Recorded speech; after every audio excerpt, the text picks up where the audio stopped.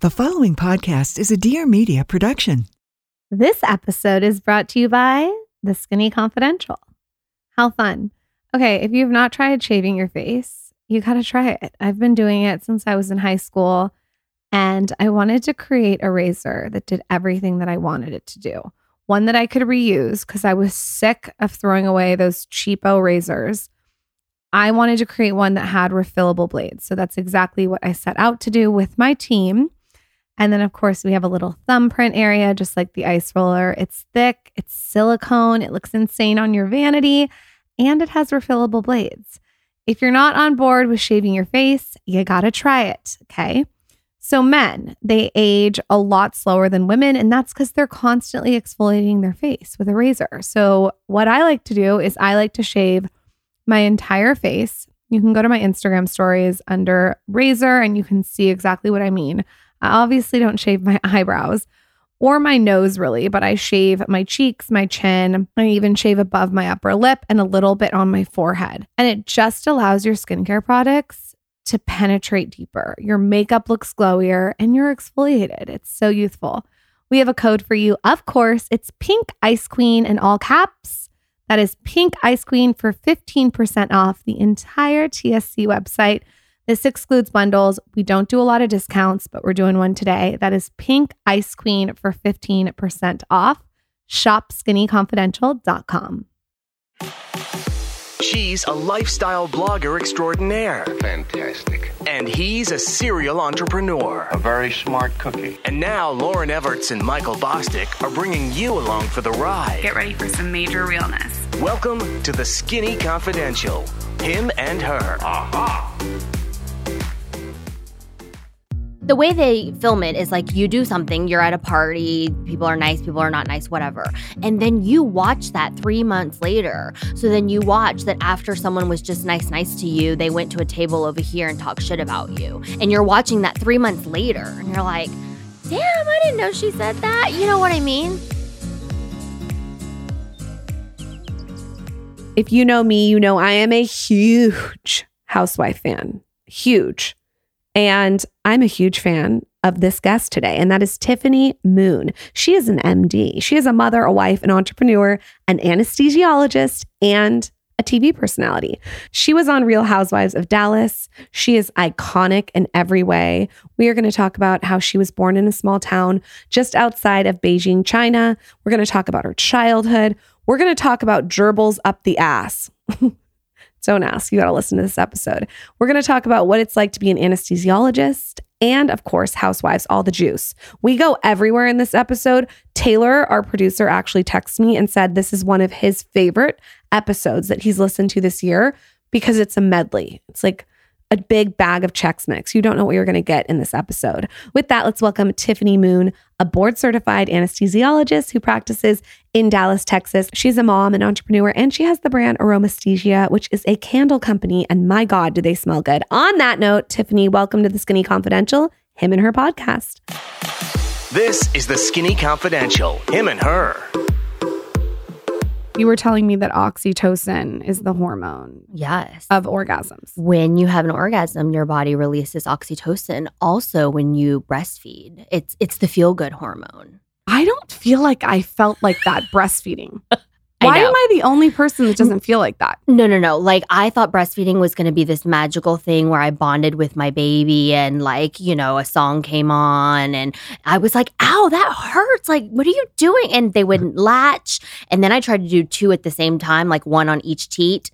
And that was not fun. And so one would go on and one would pop off. And then I'd sit down and my husband would have to come hand them to me. And then I was crying and they were crying. And then my husband's like, what the fuck do I do? Husband's crying. My husband's crying. That's a lot of work to have two sucking on each boob. Like, that's Yes. a lot. Yeah. Is Yeah. that overwhelming to have two at once? I don't know any different. Like, I've never had one. So I don't, do you know what I mean? It's like when people makes ask you sense. if you like your college and you're like, I don't know, I didn't go to any other colleges. This is the only experience that I've had. I imagine that having one baby would be easier. I imagine that I wouldn't have stretch marks if I didn't grow, 60 pounds. I'm also blessed because now I'm done.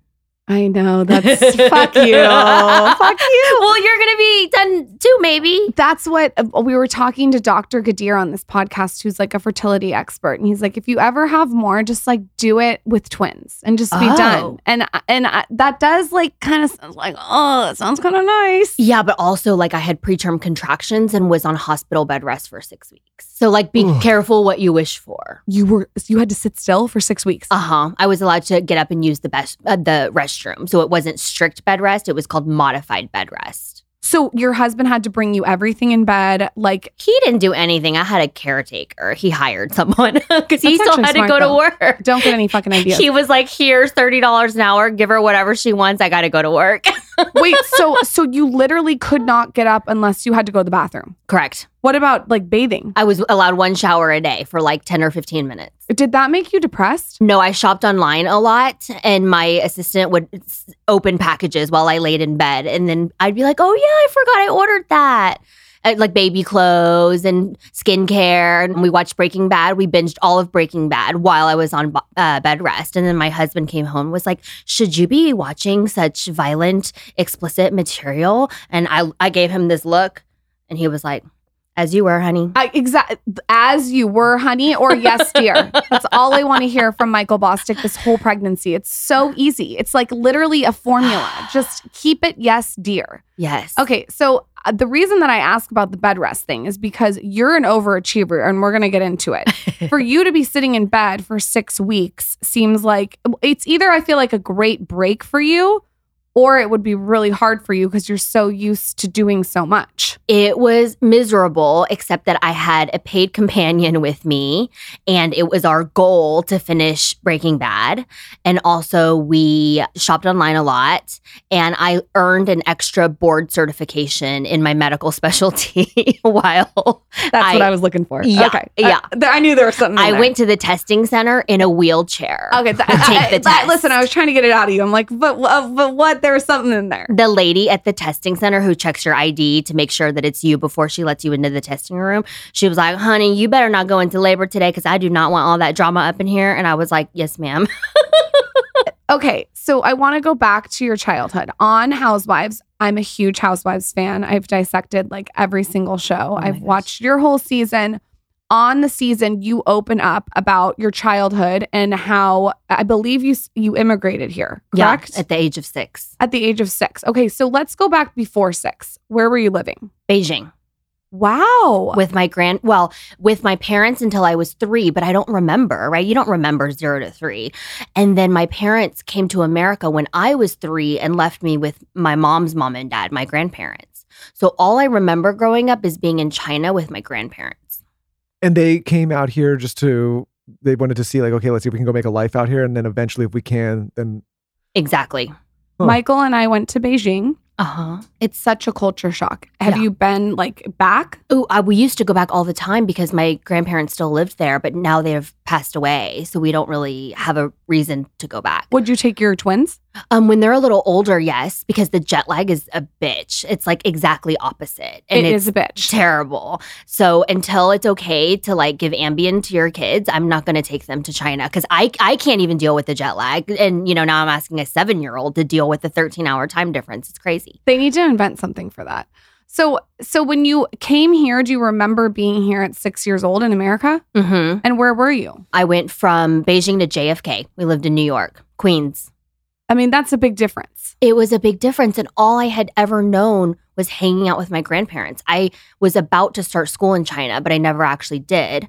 And then they put me on a plane with a flight attendant because we were so poor, they couldn't come with me. And only I had a visa anyway to come to America. So I got put on a plane by myself with a flight attendant who was supervising me and then landed at JFK and like met my parents. But I didn't know who they were. Like I knew they were my parents, but I don't know these people. Because it was a 3-year gap. Yeah, and there was no FaceTime back then. This is in the 80s. I was like, yeah, these people send a picture from America once in a while. Like they're my mom and dad. But like I slept in a bed with my grandmother in China, like in a 1-bedroom apartment. They were my only friends. Like I didn't want to go to America. I was like, forget America. Like I want to stay here with Grammy, Do you remember being scared? Yeah. That had to be tough. Like I think the flight attendant literally had to like pry me off my grandmother to get on the plane. And that was also my first plane ride ever. And do you remember being on the plane? Like, you actually remember it? I remember because she offered me Coca-Cola, which in China was like on my birthday, I got a Coca-Cola. And on the plane, she just kept giving it to me and it was free. And I must have drank like 14 Coca-Colas on that. She's like, welcome to America, processed food and Coca-Cola. Yes, all the snacks and Coca-Cola. Like, I met my parents and I was like, I have to pee. So when you meet your parents, do you actually remember like being there, what it was like to come to their house? Like, do you remember that year of your life when you came from China? I do. I remember it. But to be honest, it was kind of terrible. Like, I didn't know who they were. I didn't know English. They put me in first grade. I knew no English. They were working because we were poor. I lived in a 1-bedroom apartment. They had the bedroom, and I slept on a full-size mattress on the floor, like no bed frame. Like, it was just a mattress that someone had like given to them. And that's how it was. And I went to school. And you're only child? I was until I was 11. Okay. Yeah. So basically. So when you don't know English and you go to a school, it's terrible. Yeah, I don't think that I really wanted to have you on this podcast because the moment with your mom, like, it's like that seems like really intense to go to a school and not know the language. Yeah. And my mom and I, sadly, we never really got close. Like, I want to be besties with my daughters. Like, when they go to college, I want them to call me every day, tell me how class was, tell me about the boys that they're dating, like all that stuff. My mother and I, we barely know each other. Still to this day? It's so weird. Still to this day. And I love my mother. I would do anything for her, but I barely know her. Do you think it's the way that like our parents grew up that happens where you feel like you don't know them? Like, maybe she didn't know her mom. Yeah. I mean, it's like a cultural thing. Yeah. And we sure as hell don't talk about feelings. Like, all that stuff that happened on Housewives, and when we had this dumpling party and my mom told me that she was proud of me, and I sort of broke down, and then she sort of broke down. People were like, wow, you're a really good actress. And I'm like, no, honey. Like, that was real. They were like, certainly that was not the first time that your mother told you that she loved you and that she was proud of you. And I'm like, I'm pretty sure it was. Or I wouldn't have cried like that. Yeah, I think it is a culture thing. We were talking before, like, you know, obviously I didn't immigrate here, but I'm now for the first time learning way more about my grandmother and her side of the family than I ever did when I was a child. And I'm 35 years old now. And I'm like, and I have to pry the information out of relatives and friends and elderly people that kind of knew. And it's like this whole weird expose where I got to like put all these pieces together to kind of like figure out who somebody really was. And I've known him my whole life. Does that make sense? Yes, it's exactly like that. So I feel like just now I'm starting to get to the point where I'm starting to get to know my own mother, and it's sort of through the lens of my children. Because I say this, and I mean this in the nicest way possible, but my mother is a much better grandmother to my daughters than she was a mother to me. Because when I was young, she wasn't around because she was working her ass off trying to make ends meet. We were trying to get groceries on the table. That's interesting that you say your mother's a better grandmother than she was a mom to me. But maybe that's sometimes I feel like how it's supposed to be if you don't have a good relationship with your parents. So you can sort of fall in love with your parents again, seeing that side of them, if that makes sense. Yeah. Like, when I see her interacting with my children, when she comes over and my children are so excited to see her and make signs for her, like, we love you, Grammy, all this stuff. Like, it makes me understand and know her better. I'm going to let everyone in on a little secret that I have been doing with the Skinny Confidential team, and it is called Issue. If you have a business or a brand, you got to hear this. You're going to take it to the next level. Your online presence is going to be absolutely magical because Issue is the all-in-one platform to create and distribute beautiful digital content. Through this, you can make super interactive flip books, you can make social media posts, or you can use it for what we use it for, and that is GIFs. So you know, on Instagram, when you do stories and you swipe up and it says GIFs, you can create your own personalized GIFs for your brand or for your business through Issue. I think this is absolutely genius, and it's just another way to brand. So it helps anyone who really wants to optimize their content. If you're a creator, if you're a designer, if you're a marketer, you have to check this out. You can start using Issue for free, which is amazing. And they also offer premium features that give you a more customized experience. Our team has the premium features, but feel free to get started with Issue today for free. Or if you sign up for an annual premium account, you get 50% off when you go to issue.com/podcast and use promo code SKINNY. That's ISSUU.com/podcast and use promo code SKINNY at checkout for a free account. That's ISSUU.com/podcast and use promo code SKINNY at checkout for a free account. Or again, 50% off your annual premium account. That's issue.com/podcast with promo code SKINNY. I think this is so random, but okay, there's this thing on Instagram that I saw where I told Michael to do this with his parents too, where you can buy this book and it's 150 pages.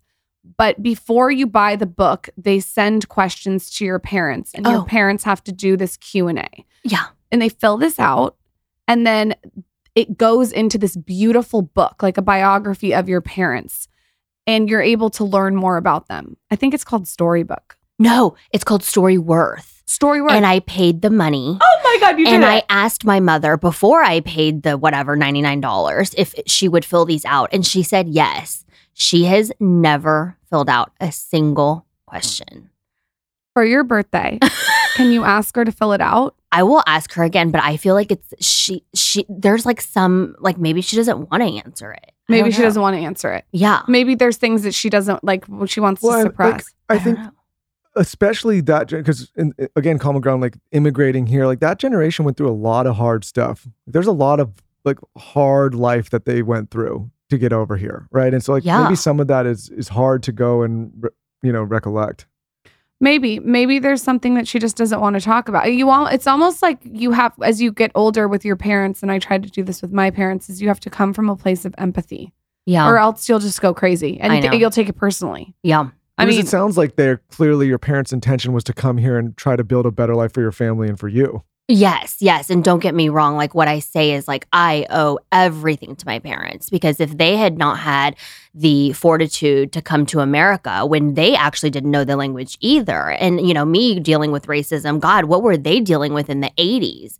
My dad was here on a student visa and washing dishes in the back of a Chinese restaurant for $2 an hour, being paid under the table because you're not supposed to work on a student visa. Like what kind of racism did they deal with? Like I want to learn from their experiences, but I think they don't want to talk about that. So maybe we shouldn't talk about it, because maybe that'll bring up a lot of negative feelings for them. It's good though. I think that this generation is talking about it. Right. Like I think that that's going to be so helpful for the next generation to be able to just normalize talking about things like this. Yeah. How did you experience racism when you were little? Oh my gosh. I started first grade not knowing any English. We didn't live in the best neighborhood. So, of course, kids would do the slanty eye thing and call me Chinky Chong. And a kid was, I guess, dared by another kid to cut my hair, because I always had like long, black, straight hair like silk.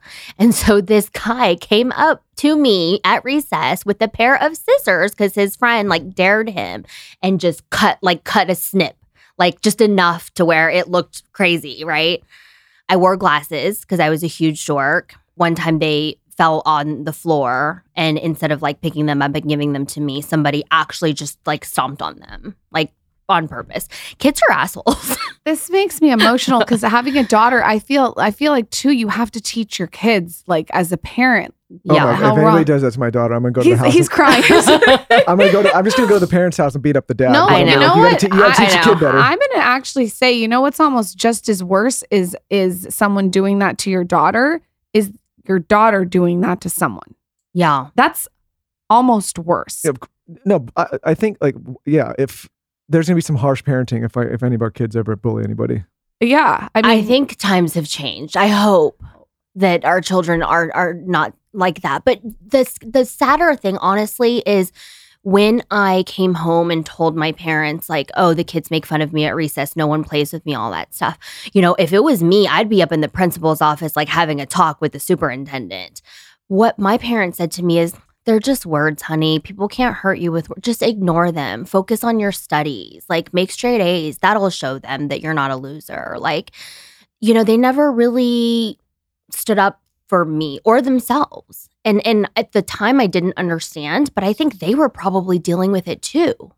They were probably scared and they were probably dealing with it and they probably didn't have the tools. Right. And now we speak up, and we even speak up on behalf of others. But back then, we just kept our head down and tried not to make a fuss. I do agree with you that it is getting better in person, but it seems like with TikTok especially, it is so gnarly. Like TikTok, people will just say whatever they want. I mean, I can't even believe some of the things these kids say. I don't know if they're kids or adults. I don't know, the age of the person leaving the comment, but I made a cute one that was like ways to tell you're at an Asian house. And I was like, you have to take off your shoes at the door, all this stuff. And then somebody was like, and they serve bat, like for dinner or, like that was the comment. And I was like, block, delete.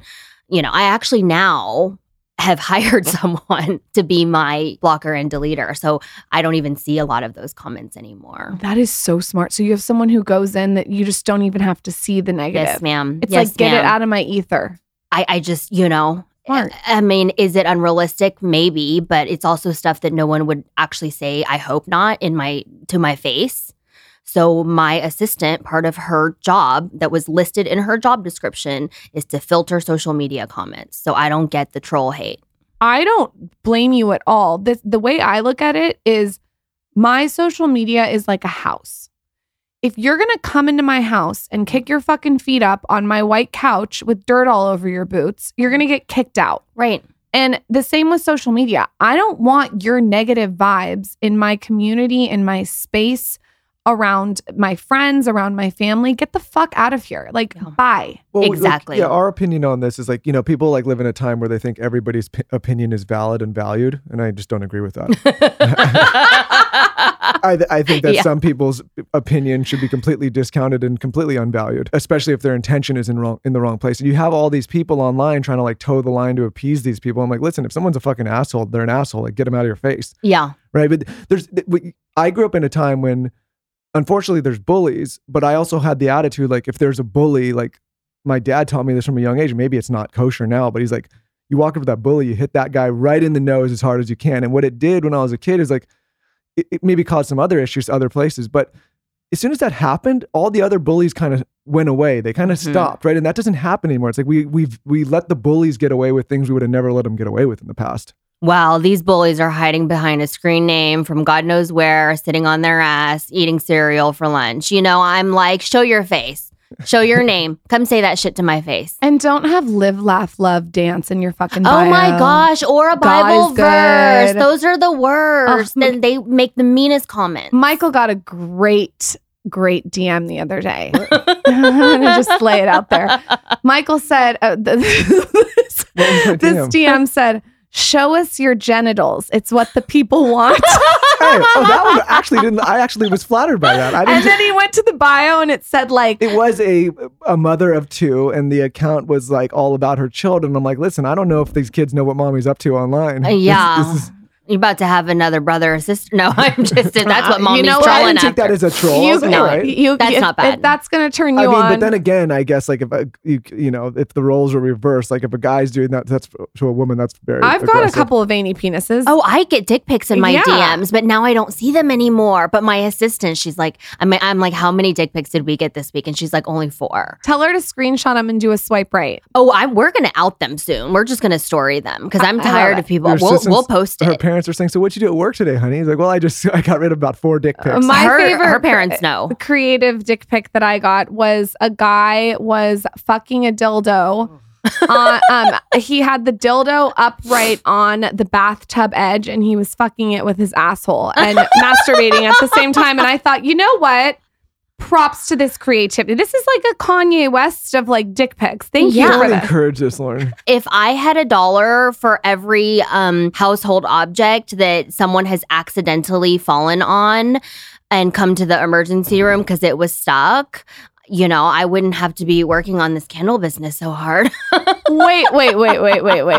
I was going to get to this part because I have some questions before this, but first I have to hear what are some things they fell on. Flashlight. Up their ass? Yes. Always boys. Well, no, there was one girl. D-size batteries, like the big ones, but they're short. I was like, what were you doing with that? Isn't that dangerous? Doesn't the water affect the battery? I have no clue. Okay. A Barbie, all the way like almost to her knees, so pretty far in. Oh. You know? Because he was like, I thought I was going to be able to pull it out, but then her arms got stuck. Like, do you know what I'm saying? Like, are you? That's why babies come out head first. It's like an arrow. Yeah. So we had to extract it from his anus. That's not a collector's item anymore. No. Gerbil? I've heard gerbil. No animals. No snakes, no gerbils, no eels. I don't know how the eels? I don't know. I've heard, this is what I've heard straight from the source. My friend who does surgery told me that gerbils are super popular because when gerbils go up your ass, they seize. And the seize makes the vibration super strong.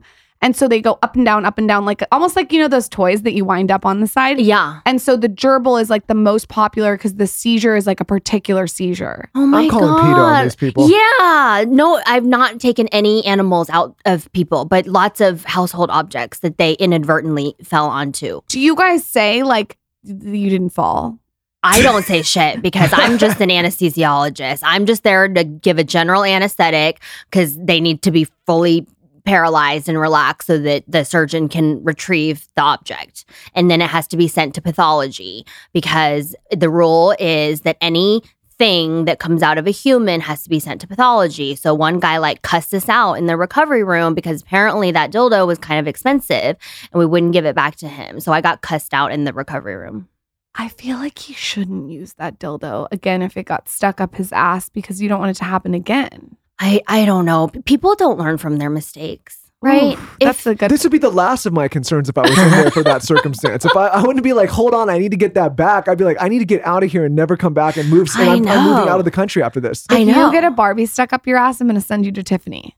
There's absolutely no way that's happening unless I'm under anesthesia. I mean, they always say that it was the girlfriend that put it up there. And I'm like, well, where is she now? How come she didn't come with you to the hospital? That's a she lie. must not love you that much. That's a lie. That's a lie. Try you a put it gerbil up next there time. I mean, a gerbil's better than a Barbie. God. Maybe not because it's live. How did we get here? Okay. We've devolved.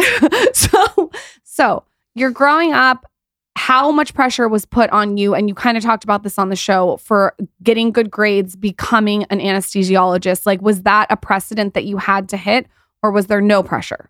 Oh, it was all pressure. Like my parents would literally get pissed off if I brought a 98 home. Like that stereotype like came from my father. He'd be like, well, what'd you miss? And then I would show him the test, because they would mark it. I mean, you'd have a piece of paper. And then whatever that was, if it was subtraction, long division, whatever, thing, he would then make me do like 10 pages of it. And he's like, well, next time you're not going to miss it, because you're going to do 10 pages of it so that next time that kind of problem comes around, you'll know the correct answer. So I was punished with anything that I did wrong. I had to read extra books, write book reports. They told me your English has to be perfect. Like you cannot bring home anything less than an A, ever. So what would your parents do if you came home and you said, I want to be an actress?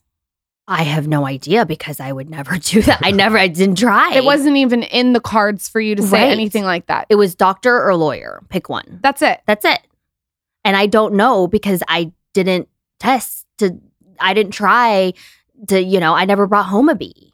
When you were little, did you ever think of anything else you wanted to be? No. Or was it not even in your ether? It wasn't even in my ether. Like it never even occurred to me. Do you know what I mean? It's like, that's all I knew. Like it's like when you grow up in a cult. I mean, not that my parents are a cult, but do you know what I'm saying? Like you don't know any different. And then we would go to church and all the Chinese aunties would always praise my mom and dad and be like, oh, Tiffany's so smart and so obedient. Like, and then I would just smile. And that was the only time I was ever really praised. And so then it became reinforcing. Like I'm obedient and smart. I'm obedient and smart. So then I would be obedient and smart because that's all I had. At what point, how old were you when you started to realize, wait, I can do other things. I can be multifaceted and wear pink and beautiful eyelashes. And you're gorgeous. Like I can also tap into like my vanity side, but I also can be fun and have tequila, and I also can be an anesthesiologist. Probably right around the time that I started filming for Housewives, 35 to be exact. I think in my early 30s, I'm not kidding, is when I kind of figured out like, wait, I don't just have to be smart and obedient. I went to college early. I graduated from Cornell when I was 19 years old. Went to medical school. Wait. Wow. Stop. Like I did I all knew the that. things. I remember that from the show now that you just said that. Wait, first of all, how did you graduate early from high school? You just got straight A's and they were like, you should graduate early and go to Cornell? I had no friends. I read all the time. I took advanced calculus as a freshman, and my high school was like, we don't have any more classes for you to go to, like, go to college, bitch. Like, we don't. Are your parents proud at this point? My dad couldn't even be bothered to come to my Cornell graduation because he was like, it's just undergrad. I'll come to your medical school one. Holy shit. He didn't come to graduation. Hold on. Where is Cornell? In Ithaca, New York, upstate. So when you're graduating early from high school, He's in Dallas. He's in Dallas. Were you living at the school? Dorm. Yeah. And are you partying? Or are you just working on class? You were young then, huh? I was young. I was 19 when I graduated, but, you know, I had a sorority sister and she sort of looked like me. And so she pretended that she lost her ID and got a replacement and gave me her old one. So I had her address memorized, her birthday. She's an Aries. I'm a Leo. I was her. I embodied her and I used her ID to get into clubs. Her name was Jessica. So that's my alter ego. When you're this smart, this young, I've actually wondered this before. Is it natural? Is it practice? Is it a mixture? Is it execution? What to be that smart to graduate Cornell at 19? Like, what is the recipe? I think there's some innate ability mixed with, it's a little bit of nature, a lot of nurture, and the fear of God that if you don't do this, you will be worthless. Because in many ways, that's what I was told. You're smart and obedient. You're smart and obedient. I was never told you're kind, you have good ideas, you're creative, you're beautiful. Nothing like that. And so it was my singular goal in life to make my parents believe that I was worth their hard work and sacrifice by coming to America to achieve and to, you know, check boxes and to earn diplomas and bring home A's. Like that's all I knew. Looking back on this, do you think it's so crazy that you graduated Cornell at 19, or is it not even faze you? No, it's so crazy because my stepdaughter Nicole is 18. We just had dinner last night. And I look at her and I'm like, a year from now, she should be graduating college. Wait, no, that's not right. Like, there's no way. Like, who let me out of the house when I was 15? They just let me go live in the dorm. And when I was 15, I had a college boyfriend that I probably shouldn't have been having, but I lived in a dorm and I was smart. You know, when you're smart, you also know how to get away with things, right? Like, so dating this guy that I shouldn't have been dating when I was 15 because he was 18. Well, let me tell you about what I was doing at 19. When I was 19, I was flashing tits on the bar. I was fucking off. I was drinking. Like I was out till 2 a.m. What were you? I mean, let's not get into me. Yeah, let's not. I was studying. I was studying for midterms. I think and there exams. is like that is such an intense experience, but I also think it's inspiring in a lot of ways because it's incredible what you're able to achieve at such a young age, and I think it proves the human potential.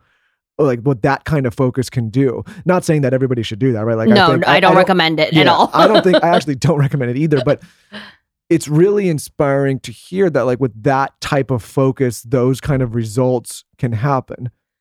I mean, that's an extreme example, but you know, like we hear the other extremes all the time of people kind of fucking off, not doing anything, trying to find their path. And it's like, well, focus, sit down. I mean, you're on the one side, but the other side is like people like, what do I do? I don't know if I can do it. And here's a 15-year-old girl that goes to college and then graduates Cornell at 19. And now I want to look at a lot of people like, hey, what's your excuse? You're 35. Let's get it together. Well, I was a robot. You know, I had no emotions. I was like, I will go to school. I will make good grades. Like I was a fucking robot, you know?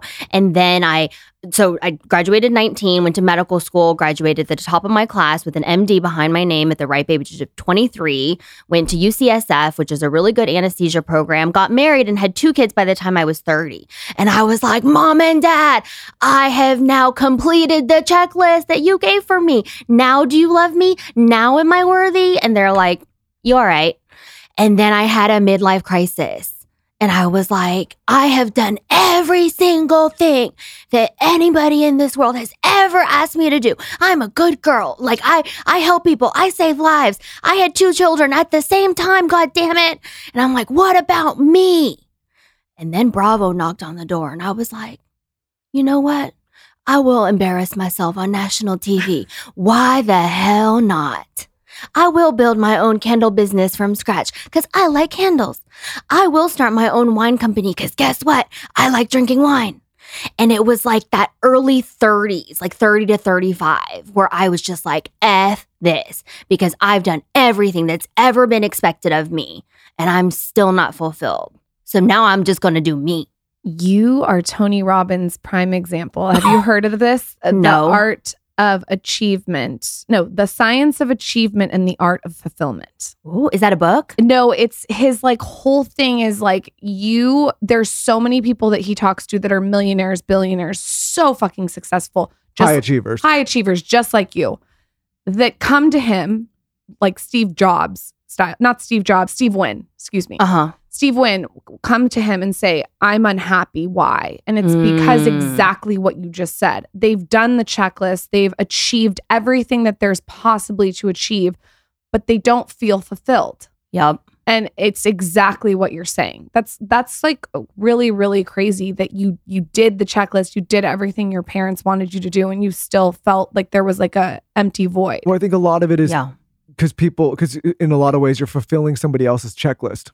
Right. It's not your checklist. It's not the thing that you would have actually wanted to do, right? You're doing it for, in this case, your parents, or what you perceive to be is acceptance, all of these, what you perceive to be is gaining love, all of these things. Yep, exactly. When you look back on your life, because you were so young when you went to college, what were the sacrifices that you look back that you think you made? Oh my gosh. Well, I don't know if you call them sacrifices because I just wasn't allowed, but I never had a sleepover. I never got to go to other people's birthday parties because usually if you go to someone's birthday, you're supposed to bring a gift. And we were so poor that we couldn't afford to bring a gift for the birthday person. So then I just wasn't allowed to go to the party, even though like we had no plans. I was incredibly lonely. I wish I had had a sibling. I mean, my brother was born when I was 11. I left for college when I was 15 and he was 4. So it's not like we kicked it together. I barely know my parents. I barely know my brother. Like, it's so weird to say these things out loud because I think these things, but most of the time you don't talk about stuff like that, except with my therapist. But I know, but it does it does make you, in my opinion, one, a great housewife because there's so many people that probably feel the same way and relate to you on so many of these things. Is your brother feel like he has a checklist too, or did he go a different way? I feel like you either go one way or the other with how you grew up. I tell him that his name is Josh. I'm like, Josh, we have different parents. And he's like, what you talking about? We have the same mom and dad. And I was like, I know, stupid. Listen to me. Mom and dad, when they had you and you had your childhood, were not the mom and dad that I had when I was a child. Because by the time he was born, we had money. We lived in a house, like where you drive up and there's a house. There was no stairs and an apartment. I didn't have that till I was 10 years old. That's why they had him, because then they could like finally afford to have another baby, So he had toys growing up. I went to Goodwill and garage sales growing up. We had different. But I love him. He's my brother. He's a doctor because, he was given the choice as well, doctor or lawyer. So now, everyone tells my parents like, oh my gosh, you guys have the best kids. He's a surgeon. I'm an anesthesiologist, blah, blah. My parents are very popular at Chinese church. When you're that age and you're maybe not getting, the attention that a child typically gets, how are you seeking out comfort? And like, where are you going to find those moments of comfort and so that you can maybe escape loneliness? One thing that I'm really grateful for, I think about it in my meditation, is that Michael is on board now with keeping everything in our house clean, even our cleaning supplies. Well, listen, even if you're someone who's resistant to switching your household supplies, listen to a few of our episodes and you'll realize how important it is to have clean ingredients in the house for your gut microbiome, for your children, for your pets, for yourself. All of these things affect us in such a significant way. So honestly, switching to a better and more effective and safer product was a no-brainer for me. So enter Grove. Grove carries hundreds of products aimed at replacing single-use plastics across your home. So by 2025, you guys, Grove will be 100% plastic-free, which is awesome. I really, really like this. I noticed that a lot of my cleaning supplies were in plastic. I revamped everything. And now we have refillable glass bottles. They're friendlier to the planet and twice as effective as the leading natural brand. Okay, so here's the deal. They have you covered with safe formulas, refillable packaging, and they never compromise on performance. Join over 2 million households already shopping sustainably at Grove. We've talked about this brand for a long time. I think you got to go check it out now. You're going to go to grove.com/skinny today and you get a free gift set. That's amazing. A free gift set worth up to $50 with your first order. Plus, shipping is free and fast. Get started right now at grove.com/skinny. Grove.com/skinny. Plus, shipping is free and fast. Get started right now at grove.com/skinny. Grove.com/skinny. That is such a good question, Michael. I found comfort in counting on myself and in books. Like, I love books. I could read books all day long. I have your book. It's on my bookshelf at home, color coordinated. I learned to count on myself, honestly, from a really young age. I grew up lonely. I grew up insecure. I grew up always wanting to please others. And I kind of figured out that, like, it's you, bitch. Like, you know, make it happen or don't. But, like, you can't really count on other people. And maybe that's not so good because then, you know, I had a lot of walls. And when I did start making friends when I was older, I sort of would be like, oh, when's this person going to abandon me? When are they going to betray me? Like, you know, because I just always had like abandonment and trust issues. Michael and I are big readers too, and I would love to know any books that you could recommend to our audience. Like maybe like your top 3. It could be something you're reading now, something you read when you were little, maybe a book that changed your life, anything. Oh my gosh. I have so many books. Grit by Angela Duckworth. She's a UPenn professor. Present Over Perfect by Shaina Nyquist. She's amazing. I probably just said her name wrong. Becoming, Michelle Obama. These sorts of memoirs of people who are telling their story. I need to read that. Becoming. Yeah. Okay, I have a book for you. Oh God. Good Morning Monster. Oh. It's all about childhood trauma. Oh. And it's 5 cases of 5 different childhood traumas. Oh. And it is so fucking good. And as you were talking and telling your story, these are like extreme traumas, but there are little parts of like what you're saying, like being alone and what these kids did. Like one was locked in a basement. Like it's so good. Yeah. You'll like it. But I don't want to come across as this like whiny, like, oh, my parents abandoned me. Like they made a huge leap of faith to come to America for the opportunity to give me a better life. Like if they hadn't have done that, I'd probably be stuck in Beijing right now. I don't know what the hell I'd be doing. Or maybe I would have made it. Like who knows, right? Because we don't have a control for this experiment where one of me went to China, stayed in China and one of me came to America or whatever, right? Like we have no control for our own lives.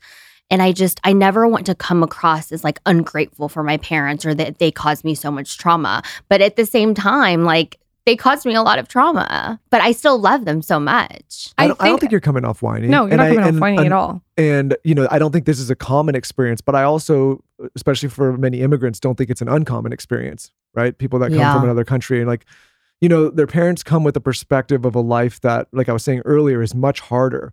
And the opportunities are much more limited. And so they come here and they're pushing their children so hard. I don't think out of anything, probably out of anything but love, right? Like they want their children to have more opportunities, a better life than they had, right? Of course. But it's just the way they go about it is harsh to many Americans because people that are born here don't realize how well they have it, right? Yeah. I think that, and I talk about this a lot, even with pregnancy, like you can simultaneously say it how it is, but also be grateful. So you can simultaneously be grateful for your childhood and grateful for your parents, but also still talk about what really happened and how it affected you. I think we're at this place now where you have to be like, everything has to be like one side or the other side. I feel you can have two emotions at once. Yeah. You know what I mean? Yeah, but it's mixed emotions, you know? Totally fine. Because I'm like, I'm so grateful. Like, they gave up so much for me. And then I'm like, but I resent them so much in some ways. Like, why couldn't they just be nice to me? Why couldn't they just throw me one I love you when I was small? I think that it probably has made you an incredible mother. I'm just going to guess. That's what we see. Well, from now the I show. smother my children. I'm like, how are you? How was your day? How do you feel? Let's use our feeling words. Are we excited? Are we anxious? And they're like, Mom. You know, like we swing the other way. They're pretty cute and they look very, very smart. They seem very smart. They're a little too smart sometimes. Like, are they going to Cornell at 15? I will not allow. I want them to have a normal childhood. I also don't want them dating an 18-year-old when they're 15. So I expect to keep them under my watchful eye, locked down until they're really 18 and go off to college. We get it. Michael gets it too. So what's the main reason or motivation to go on Housewives? After all of this, knowing all of this about you, then you said, okay, I'm going to take a full left turn and I'm going to go on national TV on Bravo. I just thought I want to do something that no one expects of me because my whole life I've done everything pretty perfect. And if I tell my friends that I'm going to join Housewives, they'll be like, what? You're joking. And I was like, I'm going to surprise everyone. I'm going to give everyone my middle finger, you know? And also I was flattered at being given the opportunity because when I was having Zoom interviews with the producers and stuff like that, honestly, I never in a million years thought that they would pick me. I would have cast you right away. I never. I was like, and just so you guys know, I'm a full-time doctor and I intend to keep working during filming. So you're going to have to make accommodations around my working schedule. And they're like, okay. And I was like, and just so you know, I'm not going to take off my clothes and do tequila shots and like be drunk and stupid on TV. So, you know, and I was like, you know, during the interview and I was like, they're not going to pick me. They're not going to pick me. So then whenever they picked me, it was like the popular boy in high school, like asking me out. And I was like, is this a joke? Like, okay, I'll go on a date with you, you know? And then when I told my friends, they were like, no way, you're not going to do that show. They're like, you don't even watch TV. Do you even know what that show's about? I was like, they follow you around. It's a reality TV show. How bad could it be? Did they reach out to you? Yeah. They reached out to you? Yeah. I want to go back before we get into Housewives because I have 100 questions. And I wanted you to tell us the first time that you put someone to sleep.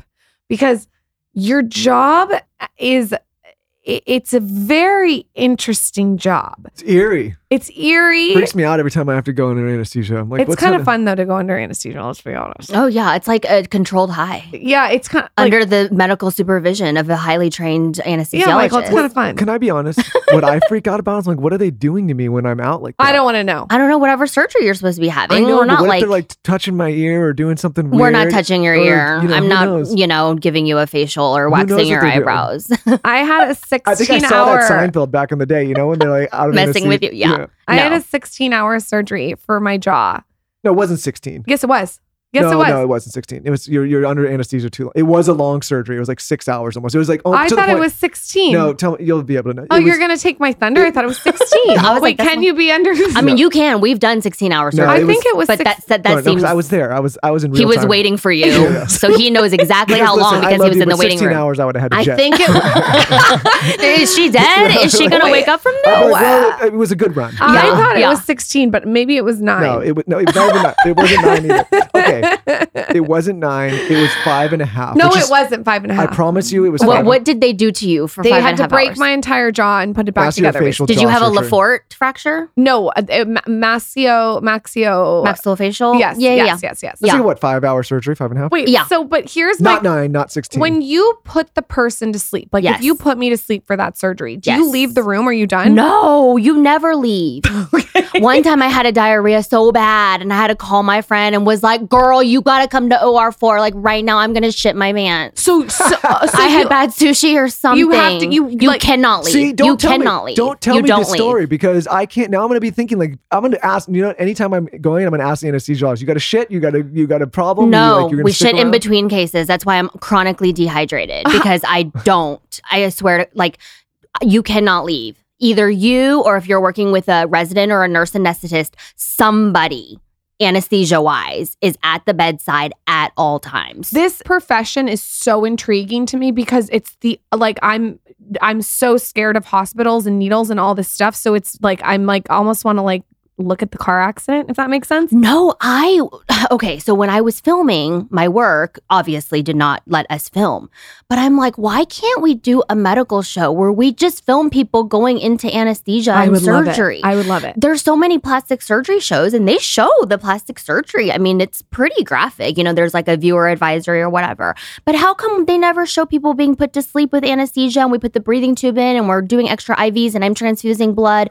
How come that's not shown? Like, we got no cred. Like, I want a medical show where like the anesthesiologist is shown too, not just the plastic surgeon. What was the first time that you put someone to sleep? And did you get a high off putting someone to sleep? Okay, so there was the first time that I did it as a resident, like under the supervision of my attending person. And then there's the first time I did it by myself, where I'm like, oh shit, like I'm the attending. You know, one day you graduate from residency and like all of a sudden you're, you know, magically smarter. You know what though? After hearing you talk and hearing your story, if anyone's putting me under, it's you. Thank you. Right? Thank you. Right? I hope you never need my services, but if you do, I would love to help you. And I put someone to sleep. And this is the thing. It is not hard to put someone to sleep. Michael Jackson's doctor put him to sleep. He just didn't wake his ass up. The hard part is maintaining homeostasis and then waking you up after you've just had this 6 or 9 hour surgery and you're comfortable and we've just taken out a tumor out of your ovary or taken out your entire uterus or fixed your broken femur. But you're in the recovery room and you feel okay. I mean, you're a little loopy, right? You're in a little bit of pain, but like, that's a cool fucking magic trick, I think. And you watch all of these surgeries, I assume, because you're there. Yep. You've seen it all. I've seen it Nothing all. grosses you out. Oh my God. I love the gorier, the better. Nothing. If we were allowed to eat in the OR, I would just have a snack. Shut the fuck up. No, you would not. I would. Blood, guts does not gross me out. I started crying the other day because I had to get my finger pricked. I would have rolled my eyes so hard if I was with you. I was crying because I had to get my finger pricked. She can't even draw blood or anything. Like a prick of my finger. My God. I have vasco. Vasovagal. Vasovagal, so you're like gonna hit the floor. For you to say that you would eat in the surgery room, like I'm about to faint on camera. Like I've seen everything. I've seen shredded limbs, like amputations where like it wasn't meant to be an amputation, but the car accident and the door like severed someone's leg and there's like little bits hanging. I've seen people try to kill themselves, but they didn't kill themselves, and so they come in bleeding. I've seen shootings, stabbings. I saw a man impaled on a fence, like he fell off the roof, but then the fence was pointy and he like impaled himself on like a fleur-de-lis. I was like, oh, that's a pretty fleur-de-lis. I like that. I might do that for my front yard. And my friend was like, bitch, pay attention. I was like, oh yeah, more units of blood. I've transfused like 120 units of blood to one person before. What's the most wound. common accident that we should all watch out for that's super random, that you see a lot, surprisingly? I mean, it's all car accidents. A lot of car accidents. It's all car accidents. It's a lot of texting and driving. And drinking and driving, sadly. Drinking and driving. Because anyone who comes in through the trauma bay gets a U-Tox. So we know your blood ethanol level and we know if you've been smoking, snorting, anything. So. Or if someone hits you and you're the victim of that. Like if you get hit and it's someone who has been drinking and driving or drinking and driving or doing drugs. Yeah. With Uber though, it's not getting any better. How is it not getting better? I don't know, but I work at a trauma hospital. So like my view is like really skewed, right? Because like I just see trauma all day long. How do you detach from that when you go home? It's hard. You make TikToks and hang out with your kids and you have to sort of like leave it at the door. Like when I take off my scrubs, I have to tell myself like, don't worry. Like, and then sometimes I check on my patients from surgery from 2 days ago because I'm like, did that lady make it or not? Like, I'm just curious because I took care of her for 6 hours after her car accident. So 2 days later, I want to see if she's, okay or not. And sometimes they're not okay. Do you ever get attached to the patient? No, because I don't know them personally. Like I don't talk to them. I don't know. I mean, sometimes because I have domestic violence victims and I know their backstories and stuff like that, or cancer patients, and I, met their families and gave them hugs and stuff. But I chose anesthesia specifically because I'm bad with feelings. I was going to ask you why you chose, like with everything you learned, like why that was the... Yeah. because I wanted so bad to be a dermatologist because I love skincare. I could talk skincare like all day long.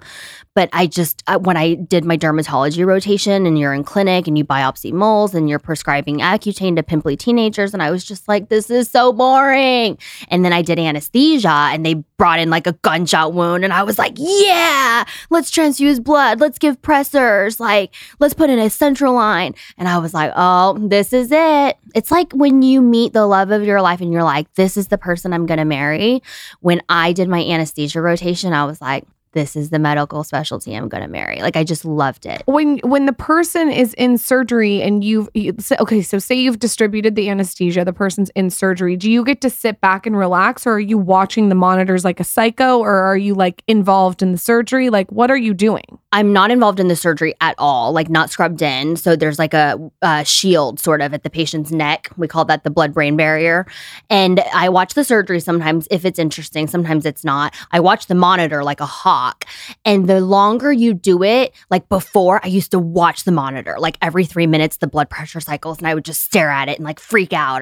But now that I've been doing anesthesia for like 14 years, like I can like sort of watch the monitor with one eye and like talk about my weekend plans with the surgeon with my other eye, and there's a medical student usually that's with me. And so I'm like teaching them stuff, and I'll open up, we have a Pyxis machine, which is like a little robot looking thing that has like 100 drugs in it. So I'll open a drawer and start pimping the medical student. When we ask medical students questions, we call it pimping, not like, has nothing to do with sex. So I'll open up a drawer of the Pyxis and be like, what's this drug? What are the indications for its use? Tell me its pharmacokinetics. What are its adverse effects? So I'll start asking, because during surgery, sometimes in the middle of a long surgery, as the surgeons are working, we're on a little bit of autopilot. I'm not going to lie to you. But then sometimes we hit some turbulence, and that's why I'm there. I always say, like, I'm there for when the times are tough, not when we're on autopilot and everyone's kicking in, there's music going on, and we're just, working along. So I almost feel like your childhood of how you had to detach and just focus on your studies has made you an incredible anesthesiologist. Yeah. Because you're able to detach when you go home from it. Yes. And also it's like, you're in charge, and I'm super OCD. Like, I like my things the way I like them. I like my drugs labeled and lined up exactly how I like them. And I set up my case the same every single day. Like you could blindfold me and I could like reach for drugs because I know exactly where I put them. What makes a really good doctor, medical student, anesthesiologist? Like, where can you, when you spot someone, you're like, that's going to be a damn good doctor? Conscientiousness. What do you mean? Like, reading the room, like being able to have good judgment. It's like I can't describe it, but when I see it, like I know it. Because there are some medical students and I'm like, please don't go into anesthesia. Like, you'd make a great internist. Please stay in clinic. And I don't mean that in like a derogatory way, but anesthesia, you have to think quickly on your feet. You basically have to like treat and diagnose a problem simultaneously. Like, if you're one of those people that needs to sit down, like marinate over something, like that's not good for anesthesia. So like, you're decisive. Yes, but like correctly decisive, right. Not wrongly decisive. Yeah, I don't think you just want to just be decisive. What is something that would surprise us about anesthesiology and being put under? Like, is there anything that like you think that the customer doesn't know? Do I want to know? I don't know if I want to. No, I want to know. Anesthesia is so safe now because of the monitoring technology and drugs that we have, that you are more likely to die in a car accident on a freeway than you are under general anesthesia. That's good. That makes me Okay, feel but better. here's the question. And when did this technology kick in? Like, it's been, that's not like yesterday. Like, was this like 10 years? Yeah. 10, 20 years. Yeah. I notice after I get anesthesia, I can get depressed. And I this is my theory. This is the Lauren Everett's theory. Going to be based on no medical reasoning. I think that it constipates you. And so all the toxins from it get stuck inside of you and you don't have them exit your body. So I think, and this is Dr. Lauren, that you should have like a stool softener afterwards to make sure that you have the anesthesia exit your body. You are actually not wrong, Dr. Lauren. But you. I will clarify for your listeners, because generally when you go under general anesthesia, which means you're completely asleep, that's like the most common type. We give you opioids, which are pain medications. The most common of which is fentanyl, which is now known because people like do it in the streets for fun. Not good. Don't do that, kids. When you take any kind of opioid, such as fentanyl, that constipates you. You have opioid receptors in your bowel. So anytime you have general anesthesia, which contain opioids, the bowels are going to be a little slow. You're going to be a little bit backed up. So you should take a stool softener and you should drink extra water. You can never go wrong drinking extra water. Basically, I've decided that the answer to every problem in life is to drink more water. Except when you're pregnant. Maybe have a magnesium supplement. Yeah, magnesium. Yeah, magnesium. That does work. Yeah. Of course. Well, that does work. well, the 3-in-8 will not do it, but if you have glycinate, yeah. Thank you, Dr. Michael. You're welcome. So you are actually onto something. I think every doctor should prescribe a stool softener. Yes. Is that weird? I really No, do. when you have anesthesia, you should take a stool softener. Yeah, that's my public And service. probably if you had any kind of abdominal whatever, the last thing you want to be doing is straining on the toilet after you just had any sort of like C-section, hysterectomy, girl surgery or abdominal surgery, because you don't want to be straining on your sutures. See, I mean, Dr. Lauren, I should hereby declare you an honorary MD. Thank you. Wow. Thank you. You know what you You said? did podcasting, and now you're a doctor. You know what you said on the show that really stuck with me? Huh? You said that when you come home from your work, you go into a different house, like a guest house, and you shower and take all your clothes off and take your shoes off before you even enter your house. If Michael wears shoes into a doctor's appointment with me, I will not, he is not allowed to even touch a toe. What's the reasoning? Because I think that there's a lot of germs at hospitals and doctor's offices that I don't want in my house. Is it true that you strip your clothes, everything gets But is that's the reason you do it? Or you just... Well, it's an energy thing. It was a COVID thing. It started when COVID happened. Oh. And so every morning at 6:00 in the morning, and the shower is attached to my garage. So we have a 5-car garage and then an extra garage that was supposed to be the 6th garage that we turned into a shower, so that when we have play dates with my kids in the summer and they have swimming parties, the little wet feet stay outside. Ooh, yeah, that's a great idea. Yeah, Take so notes, Michael. It's a whole bathroom. I don't need your wet toenails. Yeah, I was like, we don't need a 6th garage. Just make it into a bathroom shower. So I would do decontamination shower, which was one, to wash any COVID particles that may have come home with me.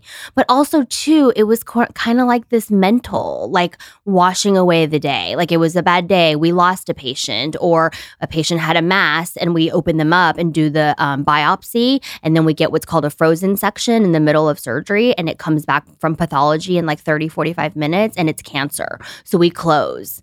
It's done. So we're not doing the surgery because they're everywhere. So we close. You can't spread it. Right. Yeah. So then, I had a bad day. So the decontamination shower is both for physical and mental reasons. So I can take off my clothes, take off my day, wash it away, and then put on fresh clothes and come inside and hug all my kids and things like that. But we always take off our shoes when we come inside the house. I don't care where you've been. When I was pregnant, my number one craving, and I don't want to make your mouth water, but I will, was a piece of crunchy sourdough, like a big, huge hunk of sourdough with Dough's dip chocolate spread. It is this chocolate hazelnut spread, okay? It has beauty benefits in it. It's so delicious. I put it on the sourdough, like a thick layer of it. And then I sprinkled a little bit of crunchy sea salt on top. It is so damn good. You will freak out. This drip chocolate spread, you guys, is so freaking good. It's vegan. It's gluten-free. It has 6 ingredients. It's 64% hazelnuts. It's enhanced with aloe for beauty benefits, and it has vitamin C in it. Zaza's into it. Michael's into it. The ingredients are amazing. Unlike normal drip chocolate spreads, okay? There's so much shit added to all these different chocolate spreads. This one only has hazelnut, organic cane sugar, cocoa powder, aloe vera extract, sea salt, and vitamin C. It is so delicious. I'm sorry to get everyone addicted, but you have to go on the site and order this. It's literally amazing. It's free of BS ingredients. It's vegan. It's gluten-free. They also have cookie dough, okay? All kinds of cookie dough. It's absolutely amazing. You can bake it or you can just eat it out of the tub. Okay. I like to eat it out of the tub.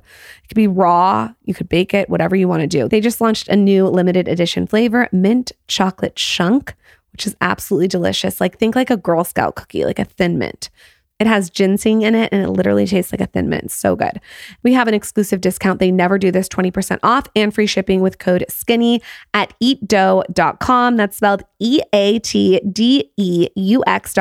Promo code SKINNY for 20% off. Go buy that drip spread. Okay, I'm telling you. They just launched nationwide at Target and you can find them by the rest of the refrigerated cookie doughs. Trust me, it's to die for. Go get the chocolate spread. Thank me later. Let's go off on a tangent about this before we get into Housewives. Okay.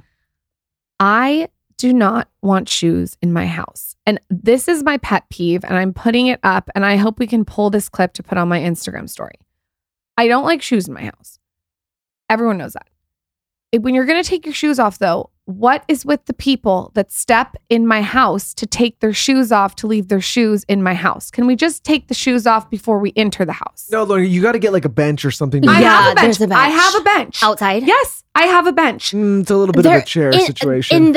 I think in the foyer area, that can be That's the acceptable. shoe I don't removal love area. the foyer area. Can't we just take them off outside? No, But I then don't think they're that's polite. expensive shoes. Yeah, Lauren, that's not polite. And it's hot outside and there's like, You know what? Lauren, that's not culture. I don't have a foyer. No, that's not culture. I don't have a foyer. Yeah, you got a little foyer. Can I get I do not have a yeah, foyer. it's a little foyer. It's an entry. It's an I entryway. would love a foyer and a decontamination Yeah, shower. but you can't make people. So you think it's okay for them to step in the house and Yes. take the shoes off? that's my preferred method.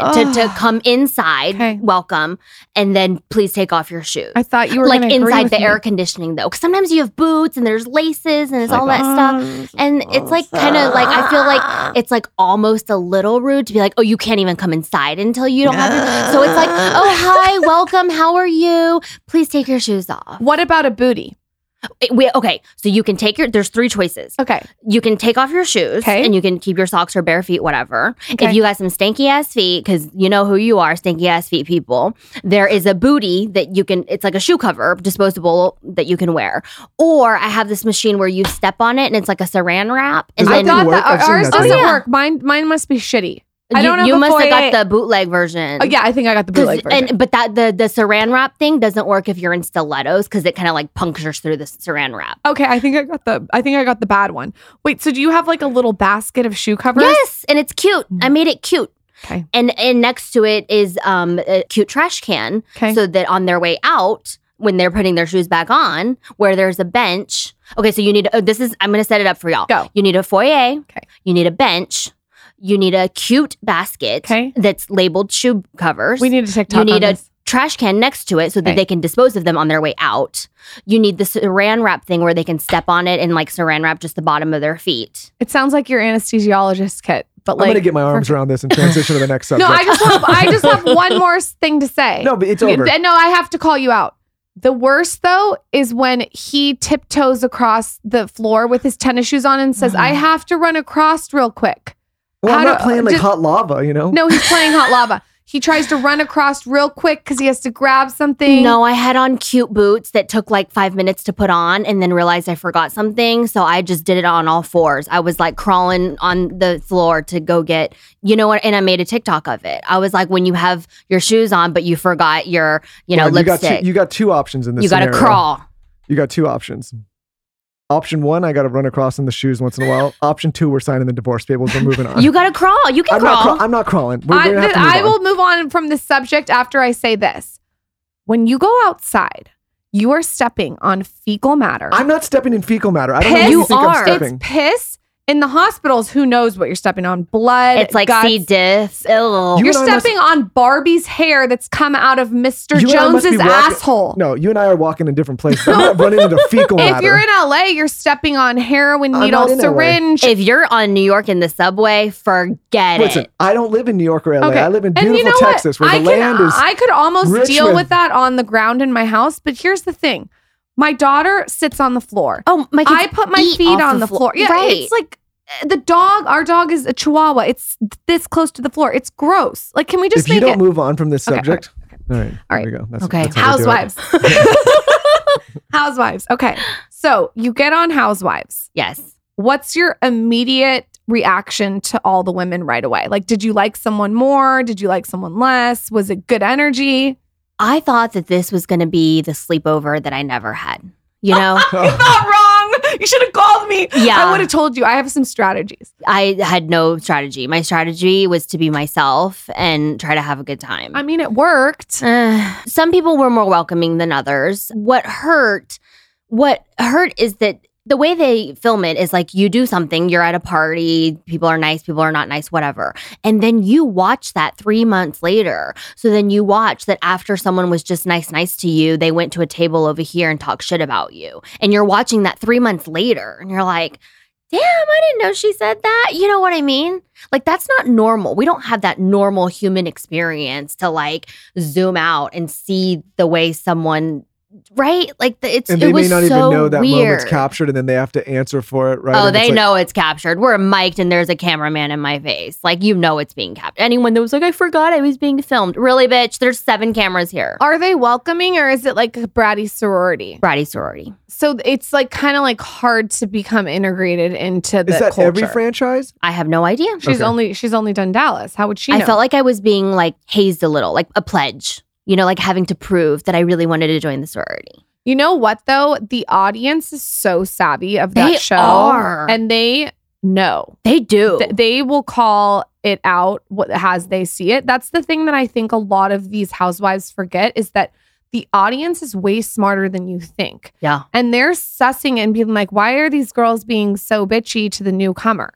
So I feel like the audience knows that. The audience is very savvy. What was a moment in time where you were like, I wish I didn't do this show? Because I feel like you had ups and downs. It wasn't until like at least halfway through the season, probably 2/3 of the way through the season, that I actually let loose and like enjoyed myself. My first cast trip was incidentally to Austin. We drove an RV. It was just terrible. Like Deandra and Carrie were screaming at each other like at the dinner table. And I just did not know that like 2 people could cuss each other out and scream over a dinner table like that severely. You know, I was like shocked. I just hit a breaking point. And you have to remember, while we were filming was in the middle of the pandemic and I was working full time, not missing a single day of work. So I was pulling about 40 to 50 hours at the hospital and filming. And you're seeing real life crisis in the hospital. And I was like, intubating COVID positive patients who were in respiratory distress. And that's why I was being called to intubate them. So like I definitely had COVID particles in my face. You know what I mean? And then I'm filming and then they're like, oh, and then this Friday to Sunday, you're going to go to Austin. And I was like, but I want to spend time with my family. I've barely seen my kids this week. Like I literally have barely seen my kids this week. Like I don't remember the last date night I've had with my husband. Like it's not good. And they're like, nope, you're going to Austin this weekend. And and then the women were mean to me. And I just like, you could just see it. Like I just had it. And in that moment that we like, oh, well, we're supposed to jump in the lake as a, thing. I was like, I'm done. I'm out of here. They tried to throw you in the pool. There was something with the pool. What was the pool? Carrie pushed me into a swimming pool with all my clothes on, like on episode 2 or something. That's dangerous. I can't swim. That's what it was.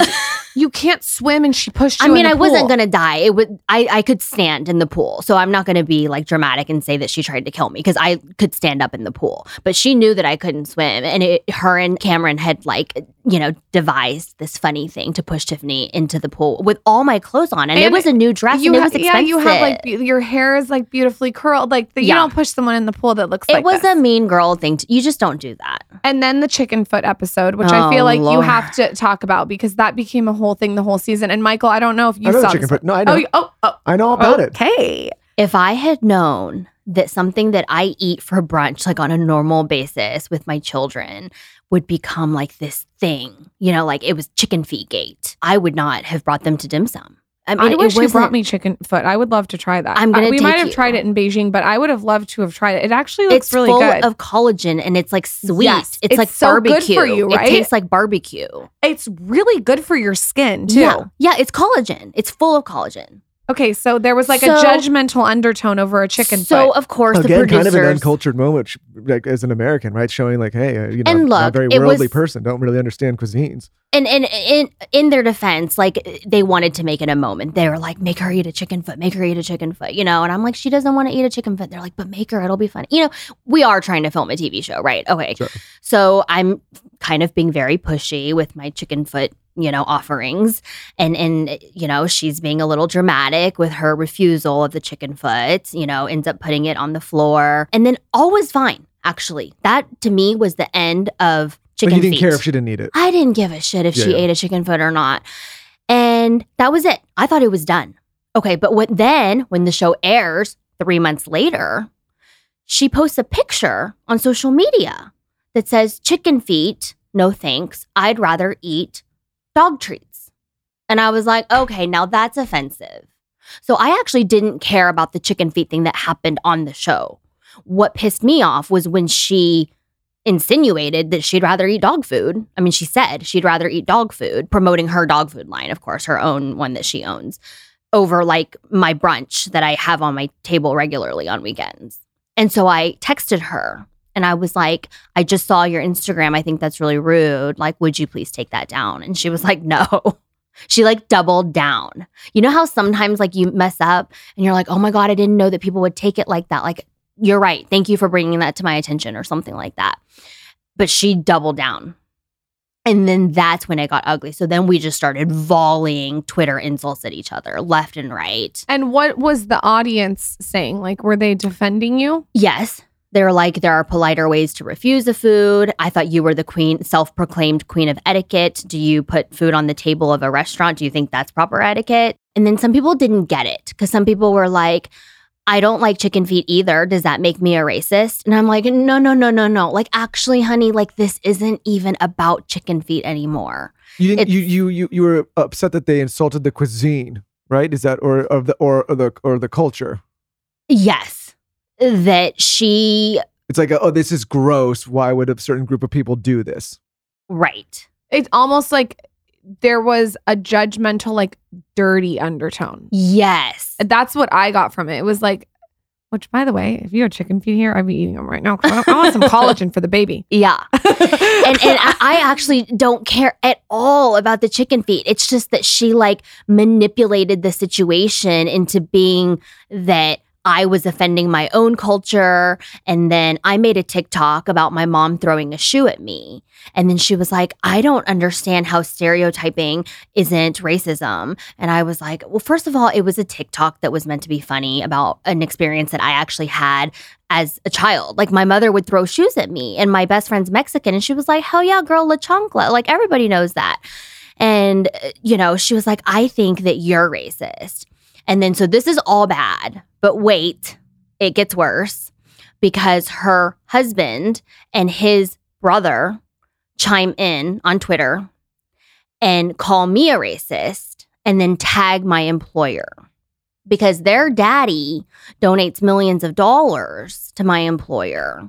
And there's a chair named after their daddy because that's how donating money to hospitals works. That's how, wings of hospitals get named and chairmanships get named after people is because you donate money. So they basically tried to get me fired from my job is what I'm trying to tell you. And then Did anything happen with that really quick? Well, we had to get some legal assistance involved. And then that's all I can say. Like that's up until the part that I can say is that then I had to get my lawyers involved. So you're filming this show. I never understand why the husbands get involved. If this was going down, Yes, I'd be like, that I'm is out. Let's give another tip. That's true. Take your shoes off in the foyer, okay?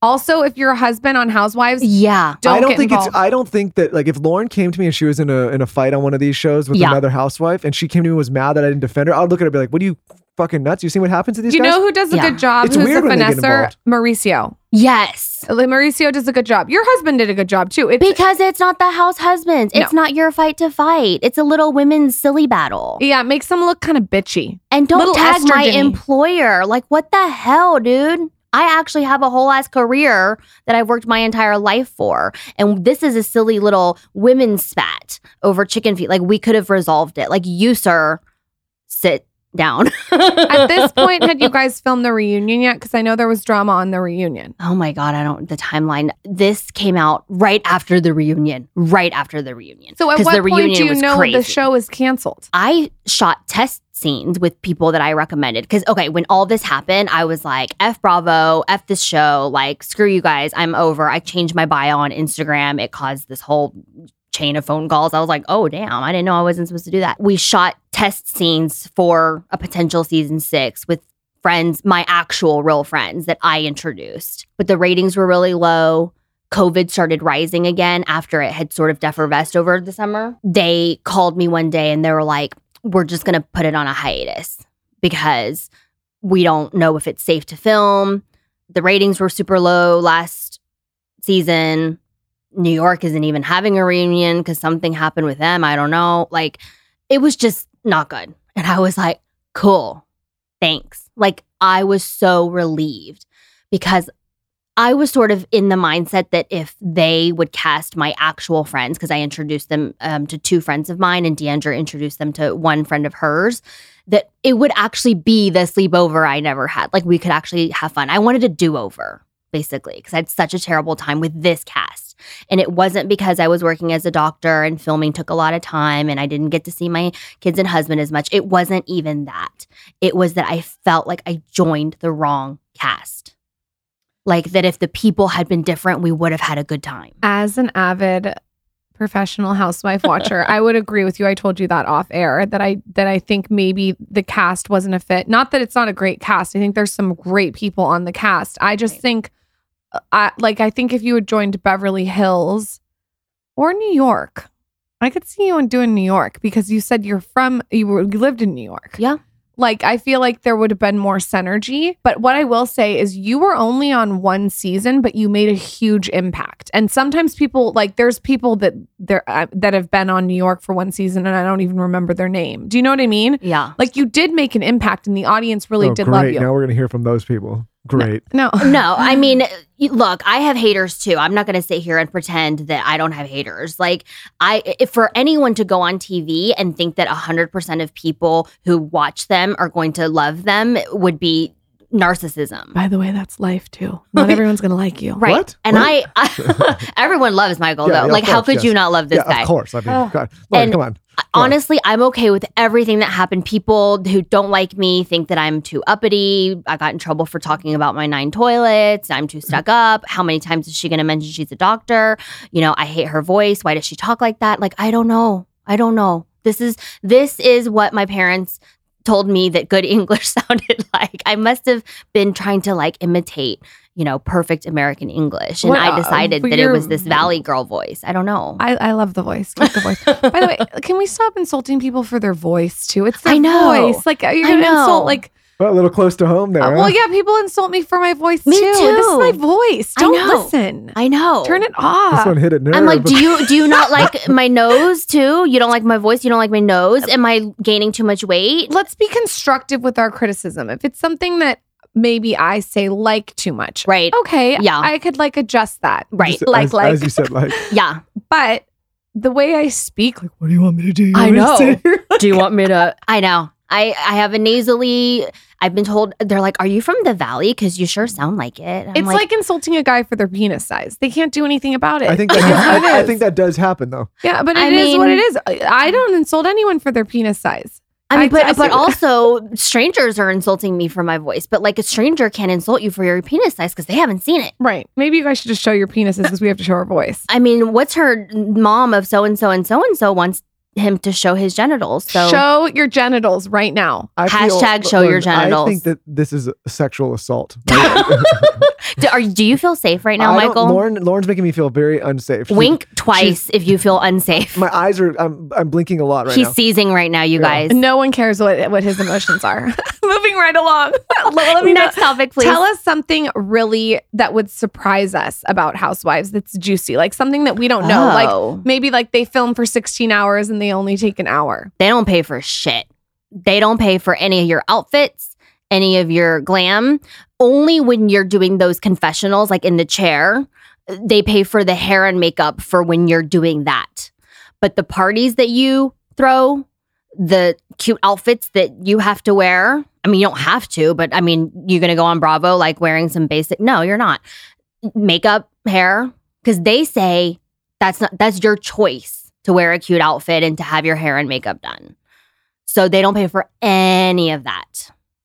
And I lost money my first season of Housewives because of the outfits, the hair and makeup, and the lawyer that I had to hire. But you gained money. Look at this transition. You gained money because of your candle company and your wine company, which you need to tell us about. Yes. I am a real big fan of your candles. Oxytocin is sitting lit right now for humans who need a little push. Yep. Tiffany Moon. I love it. Well, being that you're pregnant, sometimes when you're in labor and you need a little extra help, the OB nurses will give you something called Pitocin, which is oxytocin. Pit and oxytocin are the same thing. It's like the generic name and the trade name. So that's why it's for humans who need a little push. So all of the aromasthesia candles have taglines, just like a good housewife. All right, guys, this one is exciting, very exciting for me personally, because I have been waiting for the right partner to talk about this particular subject. And that is, where do you track your blood? How do you track your DNA? What's your fitness tracking? What platform do you use to figure all this out?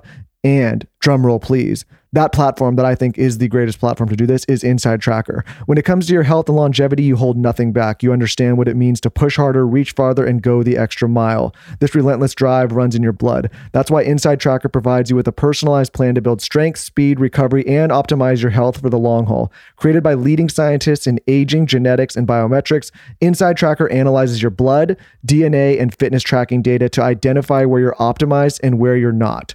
You'll get a daily action plan with personalized guidance on the right exercise, nutrition, and supplementation for your body. And when you connect Inside Tracker with your Fitbit or Garmin, you'll also unlock real-time recovery pro tips after you complete your workout. It's like having your own personal trainer and nutritionist in your pocket.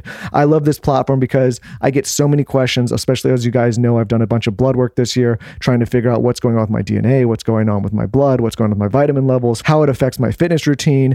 And this is the platform that I think is the best for everybody out there to use. Inside Tracker couldn't recommend it enough. For a limited time, you get 20% off the entire Inside Tracker store. Just go to insidetracker.com/skinny. That's insidetracker.com/skinny. Guys, check it out. Again, use code skinny at checkout for 20% off your first purchase. Enjoy. What are the candles like? What is each one? Because there's 4, right? There are 20. Wow. I brought Overachiever. I should have known. Sorry. Excuse me. Hold on. Overachiever. There are 20, but I brought you the 4 that I thought you would enjoy most because oxytocin, because 1, you're pregnant, and 2, that I know that you're very sex positive. And we all know that oxytocin is the hormone that's released when you have an orgasm, which, you know, everyone should be having hopefully on a regular basis. So I wanted to give you that one. The other one is ondansetron, which when I was pregnant, I took all the time because it's for morning sickness. It's Zofran. Ondansetron is Zofran. And then I brought you rosé champagne because right now you can't drink, but I thought at least you could smell a rosé champagne candle. And then the last one is botulinum, which is Botox. Perfect. Because who doesn't have a little Botox in their face? And who doesn't miss a little Botox in their face? You can't get it when you're pregnant. No, so you can't do anything when you're pregnant. I know. I'm not saying this, but you can get Botox when you're pregnant, but I'm not saying that. She didn't say that. I didn't say that. And I That's not might have medically had advice. a little bit of wine last night. I didn't say that either. I might okayed have. it with my doctor. Yeah. So, okay, your wine. Tell us about your wine. And I want to do a giveaway with your candles if that's okay. Yes. Okay. So the wine is called 3 Moons Wine. And actually, we created it in 2009 because my husband and I would take trips to Napa all the time because we were long distance. He lived in Dallas. I was doing anesthesia residency in San Francisco. And so he would come visit like every other weekend or something. And we just take like a little weekend trip to Napa. That's where he proposed to me. And I know it's like our little love spot. And so we ended up making friends with a winemaker who had excess juice off of his vineyard. So we made our own private label wine, but we don't own like an actual vineyard. We don't have a tasting room, anything like that. And it's small production. So we've been doing it for over 10 years. You have the most beautiful wine room in your house, though. She has like, the wine room that's at Rancho Valencia? If you haven't been there in San Diego, it reminds me of your wine room. Okay. You know what I'm talking about, right? No, I'm gonna have to go up and check it out. I'll be up there next weekend. We have 2,000 bottles of wine in an underground Gorgeous. cellar that's temperature and humidity controlled. It also almost looks like the earth on the show at least. Yeah. Like the earth made this room. It Really did, cool. because we dug into the earth because it's the basement. And so we thought, instead of hiding the fact that we're underground right now, let's showcase it. So we put glass and like uplighting. That's cool. To see the earth that so it feels like you're in a cave. So we call it the wine cave. Make a confession. This is my second manipulation of the podcast. The first one was the shoe covers. If you go back into shoes, I know that this is the second one, because I want in my next house a wine cellar with the uplit lighting, with the clear, with the earth made it situation. Just so you know. I'm on board for that. Okay. Yeah. Oh, good. Okay.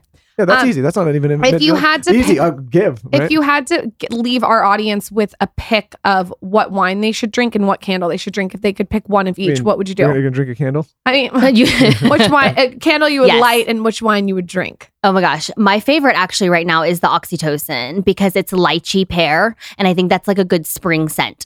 In the fall, I like more like cinnamon, clove, earthy kind of scents. So I switch my scents by season or by my mood. There's one candle that I like to light that, like, when my husband sees that one lit, is like he knows it's on. I don't even have to tell him anymore. You know? Is it a BJ candle? Is it the oxytocin? It's called haloperidol. It's the H candle. We've nicknamed it Sexy Time Candle. Because if that one's lit, like, it's about to go down. If that one's lit. I should have brought you that one. She went out into her outdoor shower. She showered off. She has her fucking shoe covers on. She's ready. Yeah. And what about the wine? And the wine, right now I'm loving the Sauvignon Blanc because it's hot outside, and that wine I keep in the fridge like cold. And then, not to be unclassy or anything, but I pour it in my Yeti tumbler so it stays cold. Love it. Because I don't like it when it's in a regular glass and then like 20 minutes later it's room temperature. That's Texas classy.